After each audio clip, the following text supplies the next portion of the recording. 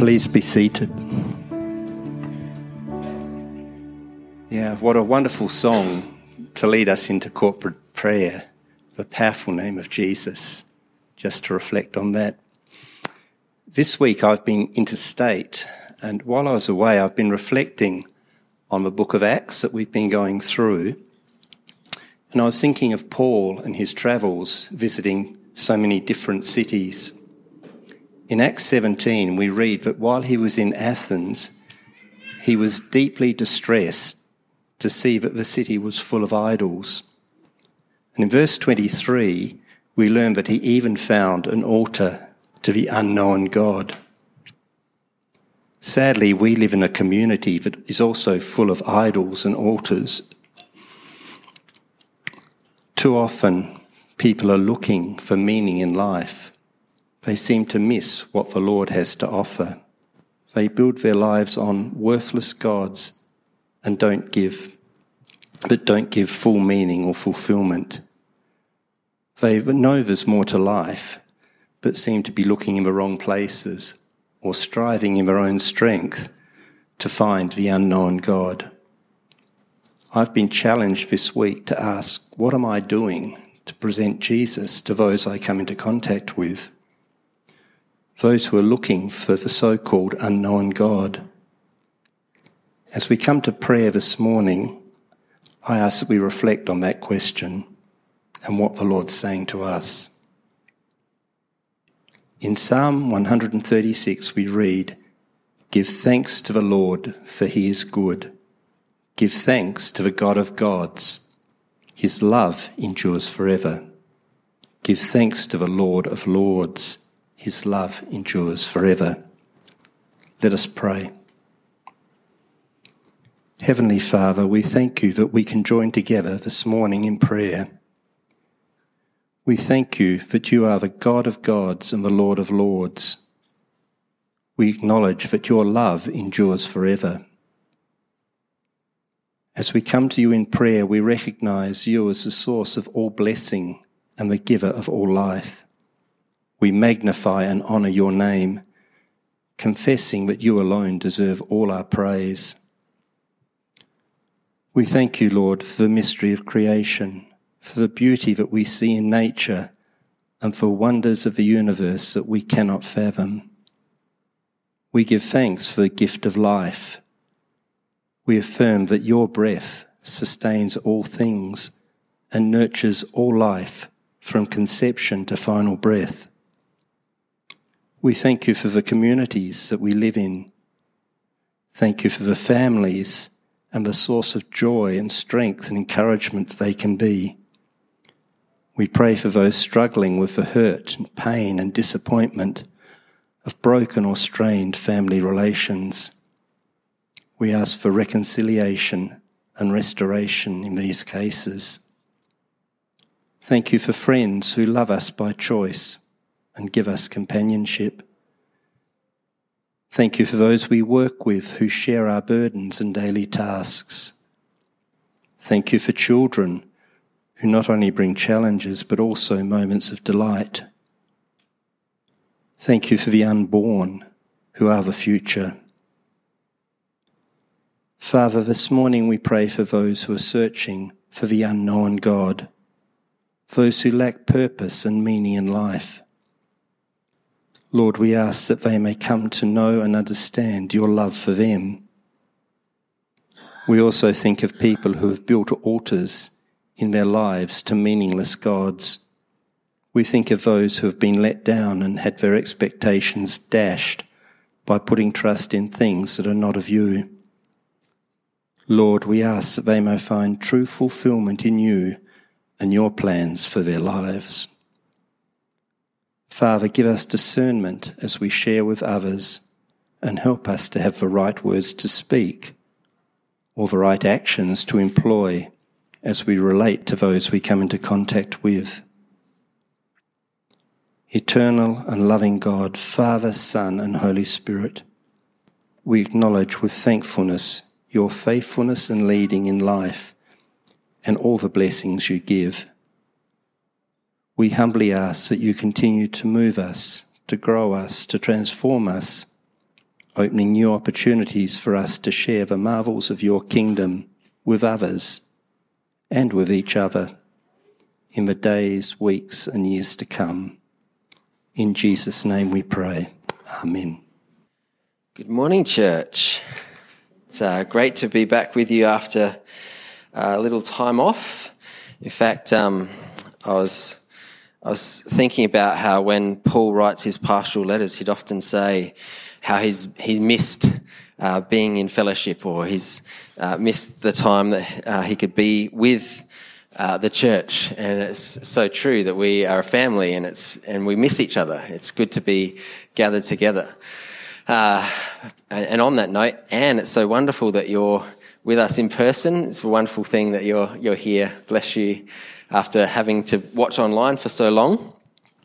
And Kiara and Callum, it's great that you guys are here with us as well this morning, up from the southeast. Wonderful, wonderful. Well, if you are online watching this for the first time, if you're new here this morning, I just want to welcome you. I just want to say from the outset, I'm not actually feeling 100% this morning. So if I keel over halfway through, it's not because I'm overwhelmed by the power of the Holy Spirit. It's just that I'm not feeling so great. But we serve a great God. We sang that song, and Sue led us so beautifully when she said, this is a God who breaks chains, who moves mountains, who empowers people. And we trust that God's going to be moving through this time right now. I just want to pray again. Let's pray. Lord, we thank you that in our weakness you are strong. Lord, we thank you that as we look through the book of Acts, we see so many people just like us, ordinary, everyday, unschooled people doing amazing and wonderful things because they're empowered by your Spirit to do them. And so now, Lord, we just pray for your empowerment. Just pray for your presence amongst us as we listen to your word. Help this word to be spoken with truth and love, and for it to take effect in our hearts and for us to go away changed. In Jesus' name we pray. Amen. Just want to also thank those who stepped up, particularly Adam and Andrew last week. Weren't they fantastic? To see them share the word of God together. And also thanks to Mike, who helped coordinate the 2 weeks when I was away. Just wonderful that we're a church family where many gifts can be shared. Also want to thank Anthony for stealing my message this morning in your corporate prayer. So it's wonderful that those thoughts came to you this week, because those thoughts are the exact same thoughts that we're going to be speaking on this morning.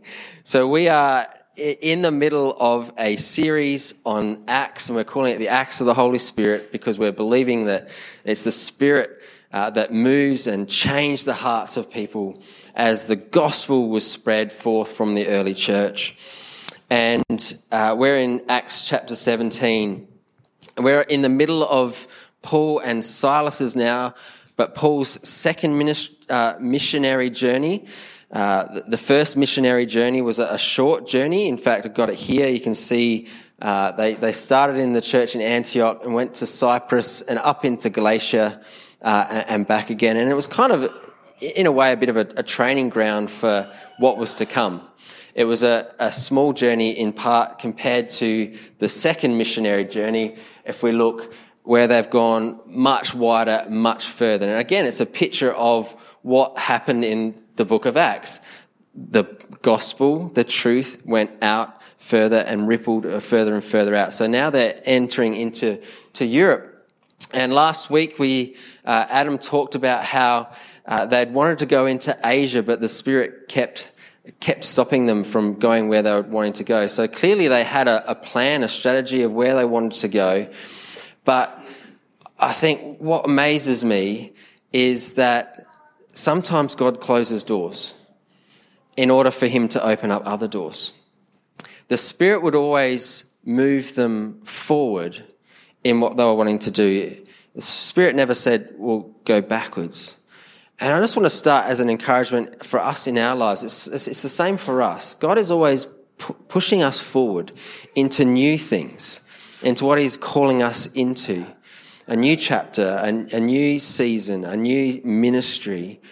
very rarely does he just say, go back. So Paul didn't say, hey, let's talk about the glory days of the first missionary journey. Wasn't that great? Remember the time we were in Galatia and the Spirit moved? And so same with us in our lives. If our stories, if our conversations with one another are about things that happened 2, 10, 30, 50 years ago, then there's a problem there, because what is God doing now?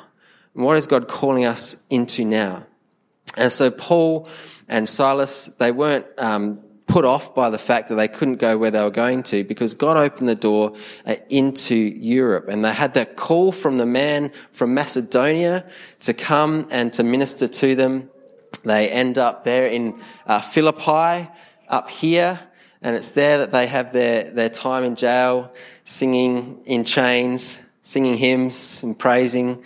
And what I love about that verse is, and the prisoners were listening to them. The prisoners were listening to them. As we live our lives, people listen to us and listen to the hope that we have. And so we left there in Philippi last week. And today we're going to be looking at how they went to Thessalonica and then down to Athens, and then next chapter is when they're in Corinth. But isn't it wonderful when you go through the book of Acts and you study these journeys, the context of Paul's pastoral letters? Because he's writing to the Philippians, he's writing to the Thessalonians, he's writing to the Corinthians.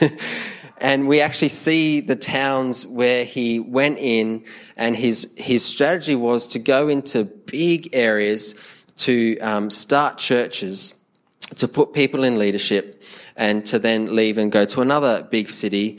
And the point of that was that those big cities, those churches would then go out and in a similar way that they did, spread the gospel. So Paul, his strategy wasn't to go into little towns and just start churches. He went into the major cities, particularly where there was synagogues, where there was a Jewish population, because he was able to reason with them from the scriptures, being a Pharisee himself, and explain that this is the Messiah, Jesus. And the understanding then was that the Jewish Christians that would come to faith would have a better understanding to then spread the gospel, because they had this background. So that's just kind of the background of this morning. So let's, if you've got your Bibles and you want to have them open, we're going to look at Acts chapter 17. As we've done through this whole series, we're going to go verse by verse. And we're going to pull out things as we go along. So when Paul and his companions had passed through these towns, these were the towns that they passed through up here. Again, they were just smaller towns, and he had a mission to get to somewhere that had a synagogue. They came to Thessalonica, where there was a Jewish synagogue, as was his custom. There it is. Paul went into the synagogue, and on 3 Sabbath days he reasoned with them from the scriptures. Isn't that a great phrase? He reasoned with them from the scriptures. Can I encourage you, when you share with your family, particularly parents of kids, and you're sharing the faith, reason with the scriptures. And he was there for 3 Sabbath days. Now, we know that Paul was there longer than just 3 weeks, because as he writes in Thessalonians, we get that understanding. But here Luke just talks about the fact that he was reasoning with the Jewish people in the synagogue for 3 weeks. And it was explaining and proving that the Messiah had to suffer and rise from the dead. This is Jesus. This Jesus I am proclaiming to you is the Messiah, he says. And some of the Jews were persuaded and joined Paul and Silas, as did a large number of God-fearing Greeks and quite a few prominent women. Don't you just love that? And a few prominent women. But other Jews were jealous. Now, what we see all through the missionary journeys is there's 2 reactions to Paul's preaching of the gospel. There are those that believe, and there are those that reject. And the rejected people actually get quite angry and form a mob and go chase them out of town. In fact, it's a bit of a deja vu in his second missionary journey. With his first missionary journey, he'd go to a town and he'd preach the gospel, and some would believe and some would be angry. And he'd go to another town and some would believe. And then the people from the town he'd just been were like following him along the way, and the crowd and the angry mob was getting bigger and bigger and bigger until they were sort of driven out of town. And it's the same thing that's happening here.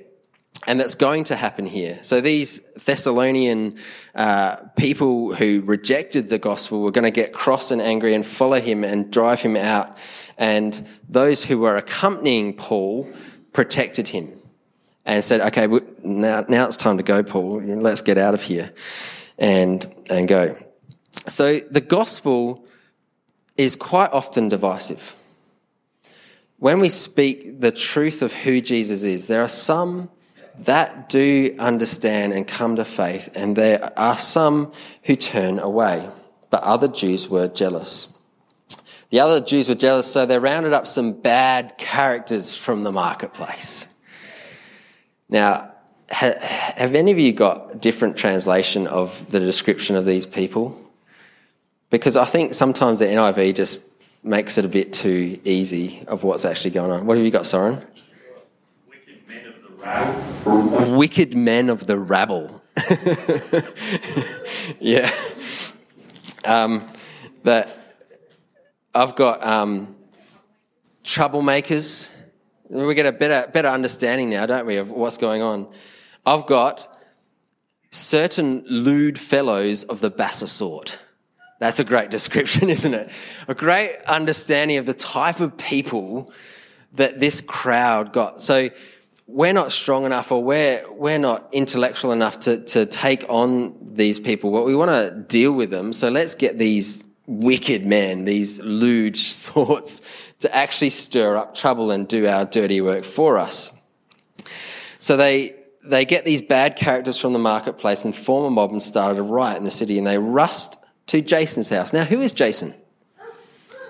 We don't really know much about Jason at all. Obviously, Jason is a Christian who's holding the missionary party up in his house. But they searched for Paul and Silas in order to bring them out to the crowd. But when they did not find them, they dragged Jason and some other believers before the city officials, shouting, "These men who have caused trouble all over the world have now come here. Jason has welcomed them into his house." Now, I love that people like Jason are named in the book of Acts. Because as we read of the characters that we see doing amazing and wonderful things, we can think of Paul and his ability to speak different languages and is educated, or we can think of Peter and his boldness to preach, and we can think, oh, I'm not really like that. What's my part to play in the kingdom of God, in the gospel? Well, there are Barnabases and there are Ananiases and there are Jasons in the book of Acts who played their part in the gospel reaching the nations. And you too can play your part in our church's mission to reach the community and to reach the world. And you might not be an on-the-stage speaker type person, but you might be an encourager, or you might be a hospitality person that welcomes people into your home. You might be a prayer who prays. We all need our Jasons who did his bit. But the men had a particular accusation of Paul and Silas. Again, the NIV just robs us of what's going on here. These men who have caused trouble all over the world. Has anyone got another translation of that verse? There's one particular one that I'm looking for. Yeah. Well, that Jason has received them, they're all acting against the decrees of Caesar, saying that there is no King Jesus. Yeah, the bit before that, in middle of verse 6. These that have turned the world upside down and are unfools. Thank you, Sue. These men have turned the world upside down. What an accusation. Now, obviously they're saying that as a criticism, but as a Christian, what a compliment. These men have turned the world upside down. Now, of course, as people of faith, we actually see this, that they've actually turned the world the right way up. Ever since the fall, mankind has been living for themselves and living apart from God's decrees and laws and life that he has for us, each one going their own way. And so the world has been turned upside down by sin. And now these men who preach the gospel are turning the world up the right way, putting things back how God has originally planned it to be. Now, can you say of yourself that you've turned your world upside down? Have you turned your workplace upside down? Have you turned your family upside down? What a wonderful thing to think about, and a compliment to give ourselves when we see the activity of God working through us to make such a difference that they clearly saw it. Man, you've turned this world upside down. Now, these Jews, they could not find theological fault with what Paul and Silas were saying. They had to turn their attack into a political one. So rather than saying these men, which what we saw earlier on in Acts, because now the movement of the church is actually taking part, and we're actually seeing a lot of people being changed. They're not sort of saying that they're blaspheming and they're saying the wrong thing. They can't argue like that anymore. So now they say they're defying Caesar's decrees, saying that there is another king, one called Jesus. Now that's true. They were defying Caesar's decrees because Caesar was saying there is one king, me, and you must serve me only. And this would later get the Christians in trouble and cause a lot of persecution. But the accusation is now political. There's one called Jesus. When they heard this, the crowd and the city officials were thrown into turmoil, and they made Jason and the others post bond and let them go. So they're going to pay money and say that they're not going to come back into their house. As soon as it was night, the believers sent Paul and Silas to Berea. Okay, this is starting to get out of hand, guys. Time for you to go. We've been through this before. Let's get out of here. And they sent them to Berea. And on arriving there, here's the custom again. They went to the Jewish synagogue. Now, I love this description of the Bereans. Now, the Berean Jews were more noble of character than those in Thessalonica, for they received the message with great eagerness and examined the scriptures every day to see if what Paul said was true. Man, that's such a good description of a Christian. And what we should be doing is every day examining the scriptures to see if what we believe is true. We are a people of the book. And as a result, here we go. Many of them believed, as did a number of prominent Greek women and Greek men. So it's gone to Thessalonica, now to Berea, but this angry mob is following them. But when the Jews in Thessalonica learned that Paul was preaching the word in Berea, some of them went there too. So now they're following and making this crowd, agitating the crowds and stirring them up. And the believers immediately sent Paul to the coast. Okay, it's getting out of hand again. But Silas and Timothy stayed in Berea. And those who escorted Paul brought him to Athens. And then Paul left instructions for Silas and Timothy to join. So it's got out of hand. Paul is sent to Athens. Timothy and Silas are left in Berea. And now we get into the famous part of Acts chapter 17 that Anthony was speaking about. But for the first time, Paul is on his own. He doesn't have his ministry companions with him. And he's wandering through the city. And he's taken by what he sees in front of him. While Paul was waiting for Timothy and Silas to join him, he was greatly distressed to see that the city was full of idols. So he reasoned in the synagogue with both Jews and God-fearing Greeks, as well as in the marketplace, And then he went up to Mars Hill. So 3 areas of ministry that we can also see in our lives that are good areas to go in. First of all, the marketplace. And in the church, the synagogue, the marketplace, the world around us. And then in the political scene he goes up to in a sense.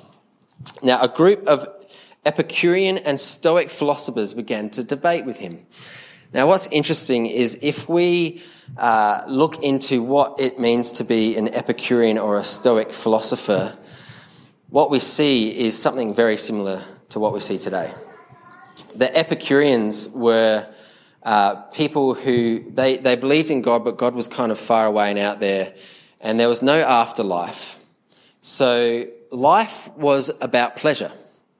Life was about all that you could do to have pleasure and enjoy yourself, because there's no afterlife, so just spend your days and weeks doing whatever tickles your fancy, and it's all about that. Now, does that remind you of anyone in our society today? That life's short, do what you want, seek pleasure for yourself, don't worry about what tomorrow may bring. Like, that is very still strong in our society today. And the Stoics, they were a bunch of philosophers who felt like that God was everywhere in nature and inside people. Very kind of New Age kind of understanding. But that in order to get the best out of life, you had to undo the bad character traits in yourself. So in a way, conquering the world was to conquer yourself first, and to be morally upright and to be very good and make sure that you did well. Again, does that remind you of a philosophy that is in our world today and in our society? So either live for yourself and do what you want and just go after your pleasure, or it's about being good and being upright and doing the right thing. Very, very religious. So these groups started a debate with him. So he's sitting there walking around and starts this debate. And some of them said, what's this babbler trying to say? They couldn't understand about the resurrection. Now, when Paul goes into the Jewish synagogues, there would be an understanding of what Paul was talking about. But now he's really in a Gentile world, in a worldly philosophy, and they're just saying, what is this babbler trying to say? Others remarked he seems to be advocating for foreign gods. They said this because Paul was preaching the good news about Jesus and the resurrection. Then they took him and brought him to the meeting of the Areopagus, and where they said to him, now this is really interesting. They're like, tell us more. Like, there's something about what you're saying. May we know this new teaching that you are presenting. You are bringing some strange ideas to our ears, and we'd like to know what they mean. Now, I love verse 21. All the Athanasians and the foreigners who lived there spent their time doing nothing but talking about and listening to the latest ideas. Sounds like a university campus. Well, it sounds like our society today, doesn't it? Oh, have you heard so-and-so? Like, there's this new idea, there's this, and it kind of, your itching ears, you want to, what's this they're talking about? Or some new kind of concept, or this guy who's a really great public speaker and on social media. Have you guys seen these videos? Like, wanting the latest thing, the newest thing, the most up-to-date modern thing. Man, society hasn't changed. The people that Paul was speaking to back then are exactly the same that we find speaking to today. But you know what? While they're looking for the new thing, the gospel is an old thing. And the gospel doesn't change with the newest fad and the latest speaker. That's why Paul says, search the scriptures. Right from the very beginning, from Abraham through the prophets, Jesus' teaching, it's all one story. It's all one message. It's nothing new. but it has the power to transform the world. Then Paul stood up in the meeting and he said, "People of Athens, I see that in every way you are very religious." Here we see another side of Paul. He's being very polite, isn't he? Do you remember the time when he looked intently into the eyes of the guy and he told him off? We don't see Paul going, "Men of Athens, I see that you are pagans and you are, you have no understanding of reality. I see that you're very religious. I see that there's a culture here of trying to understand the world that you live in and make sense of it. For as I walked around, I looked carefully at your objects of worship, and I even found an altar with this inscription, 'To an unknown God.'" Now, they would have made this idol because they didn't want to potentially offend a God that they didn't know. If there was a God that had power, let's just make sure we get it right so that this God we don't offend and bad things don't happen to us if we set up this idol.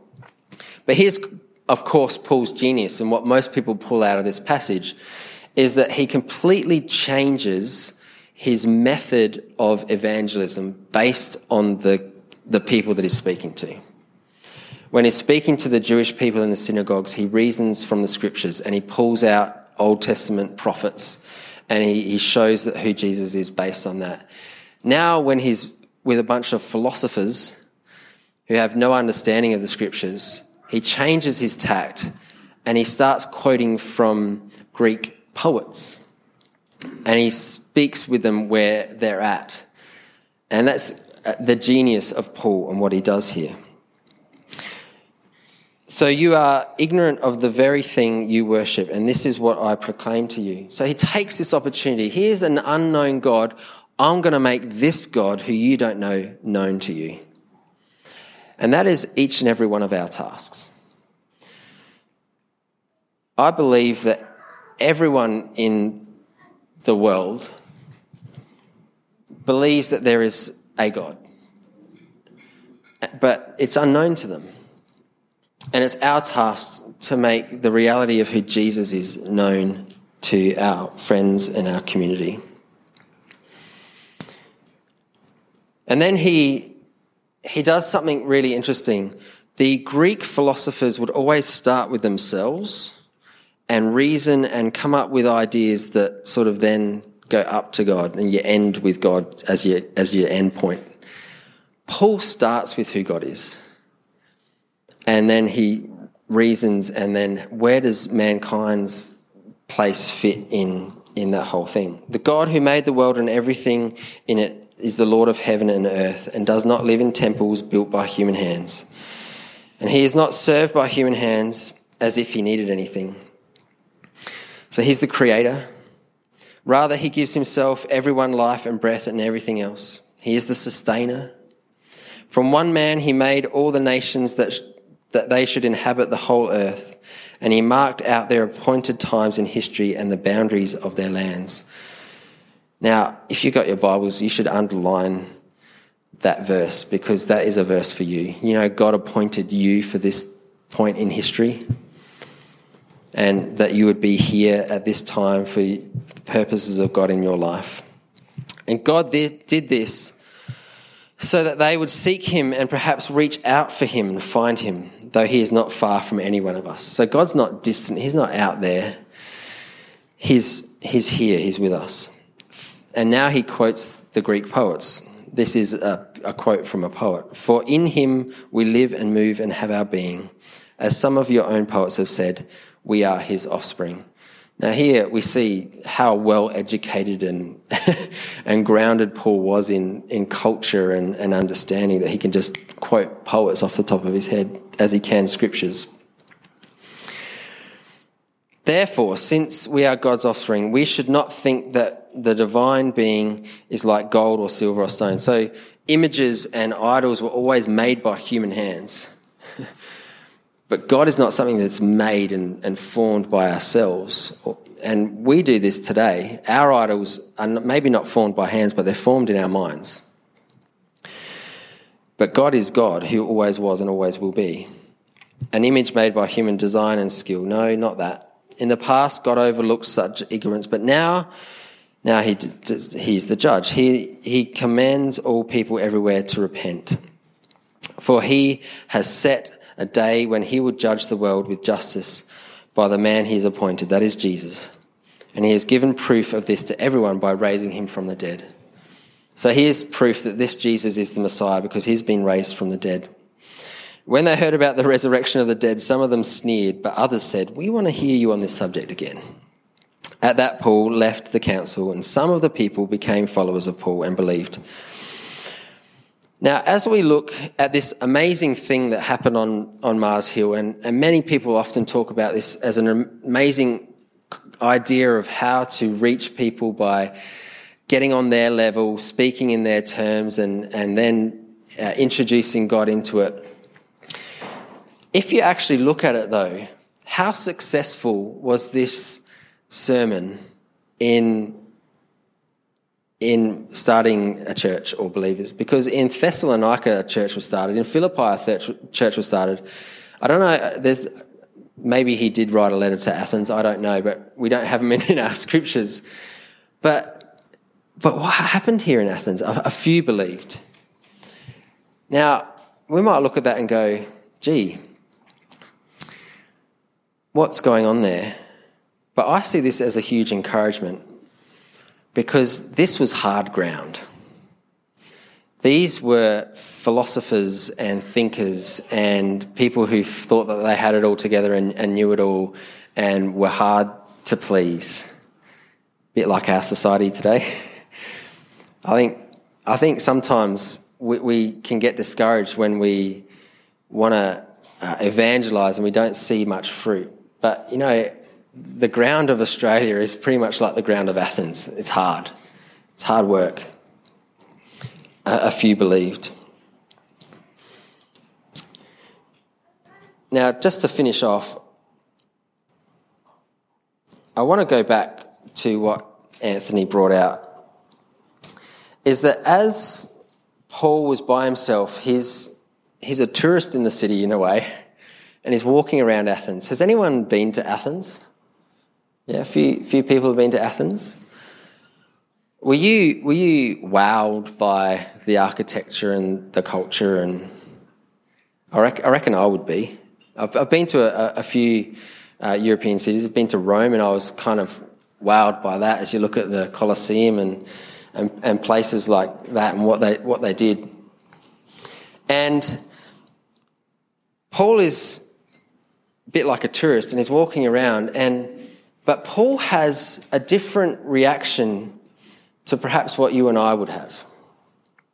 You and I might walk around Athens and go, "Wow, look at that. Isn't that amazing? Look at all these statues and buildings and culture, and wow." Do you know what Paul's reaction was? He was disgusted. He was sickened. He was bothered, distressed. While Paul was waiting for them in Athens, he was greatly distressed. Now, the word there to talk about greatly distressed is a word that speaks about a physical, emotional reaction. Some translations say his spirit was stirred. I don't think that's quite there. But I like this, he was deeply troubled. Paul looked around at the idols and he was deeply troubled. Why? There was 30,000 idols, statues in Athens. 30,000. In fact, some people used to say in those days it was easier to find a god in Athens than it was to find a man, because they was just everywhere. And he looked around and he said, this whole city is putting their hope in something that is dead. They are trusting in these things made by human hands to satisfy and to bring purpose and reason to their lives. But it's a hopeless case. These idols can't save you from sin. These idols can't transform a broken heart. These idols can't take the old and make it new. These idols have no power in them to heal, to transform, to do miracles. Nothing. And so he was greatly troubled. I wonder if I was in Athens, if I would have been greatly troubled, if I would have just been, wow. I had back in my band days, I had a VHS, and I wish I could have put it onto a digital thing, because I have a time when we were in Sydney for the first time, and I've got it on video, and I couldn't make it into a digital form, so I'm going to have to just tell the story. Now, growing up, I was pretty sheltered, and I wasn't really sort of aware of a lot of the things in the world, growing up in a sort of Christian home.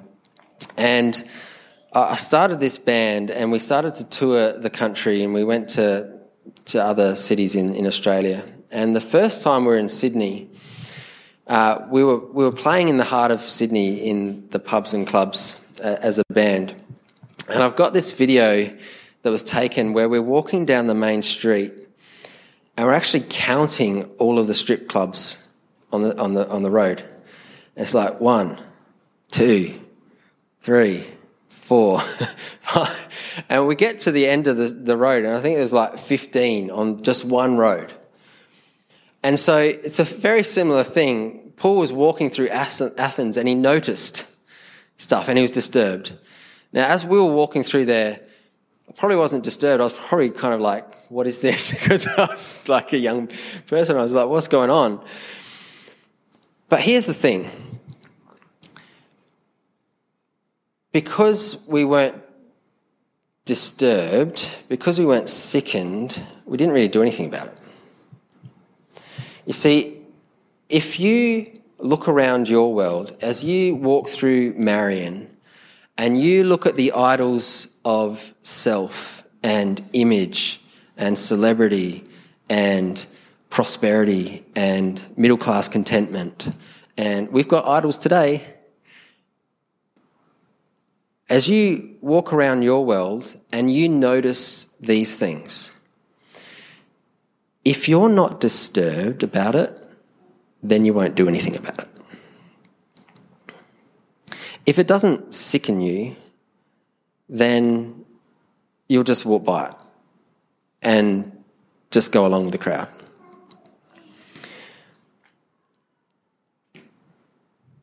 Paul was troubled. Therefore, he spoke to them. He reasoned with them. He did it. Can that be an encouragement for us this morning? As we look around our world, as we look around our society, as we see what's in front of us, that we wouldn't just be, there's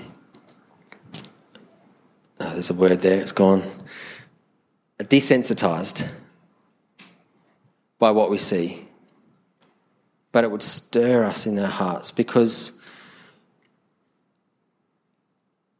no amount of duty or no amount of feeling like we have to do something is going to bring about change. But what's going to bring about change in our world is a change in our heart, where we see the world as God sees the world. If we see lost people who are putting their hope in things that have no eternal value, and we aren't disturbed or distressed, then we're not going to do anything about it. But if we have a heart like God has, if we see people like God sees people and see them with compassion and love and see that they're putting their hope in dead things, then we'd be moved to action and to do something about it. I'm going to invite the music team up. I was preparing for this morning, and I'd asked Sue to just come up with a song at the end that might fit. And I felt like the Spirit just put this song in my heart that I want us to sing. And I want us to sing it as a prayer. In the bridge, it speaks about break my heart for what breaks yours. Wouldn't that be our prayer this morning? That our hearts would be broken for what breaks God's heart.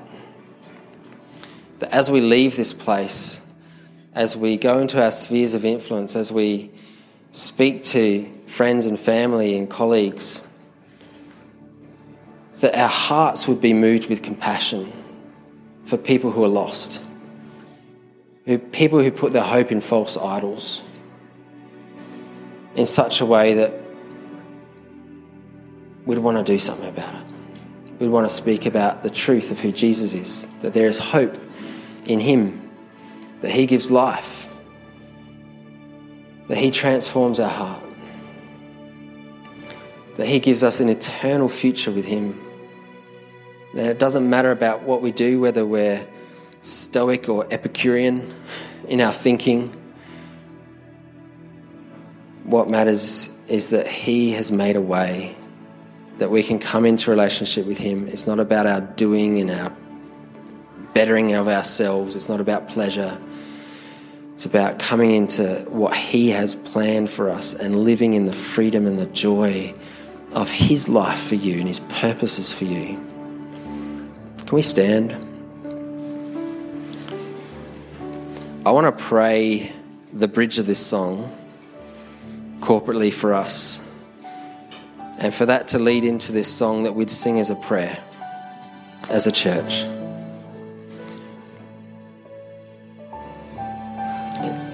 I've forgotten the words.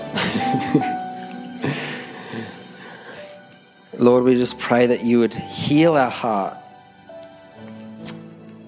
that maybe be selfish, that maybe just be surprised by what we see but not sickened. So heal our heart and make it clean, Lord.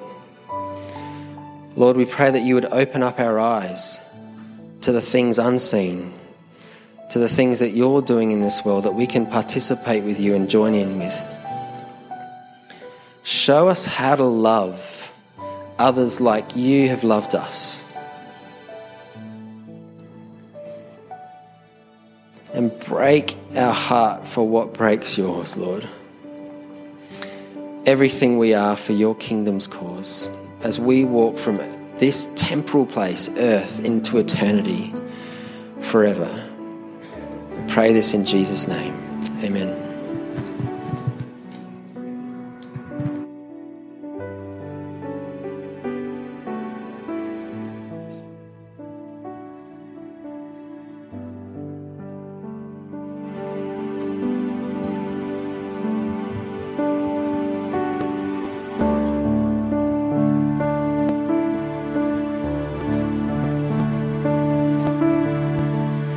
I see the King of Glory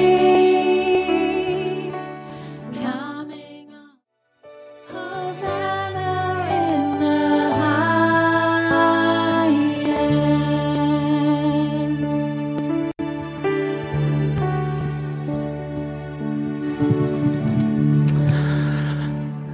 Thank you, Jesus.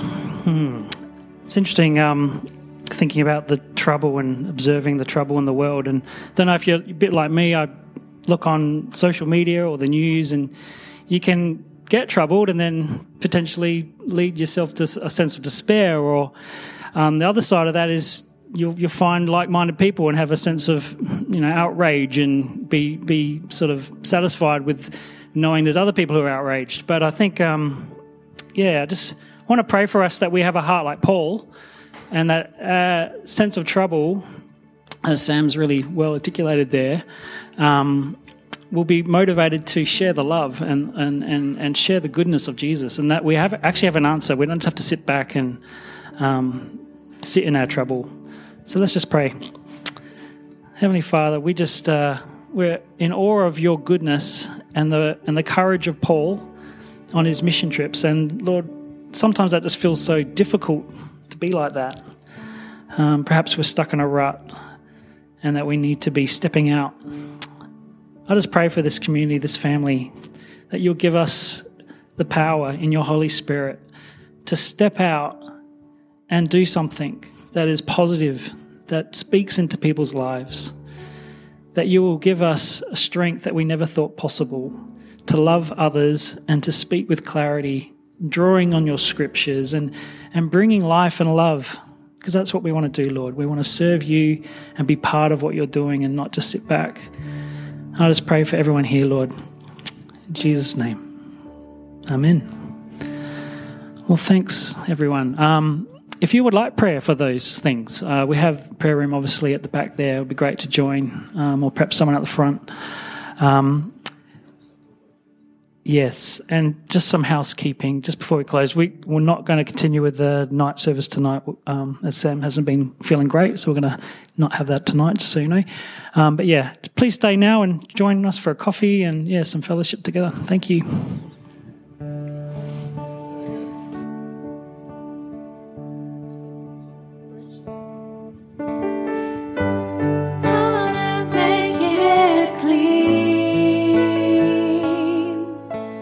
Open up my eyes to the things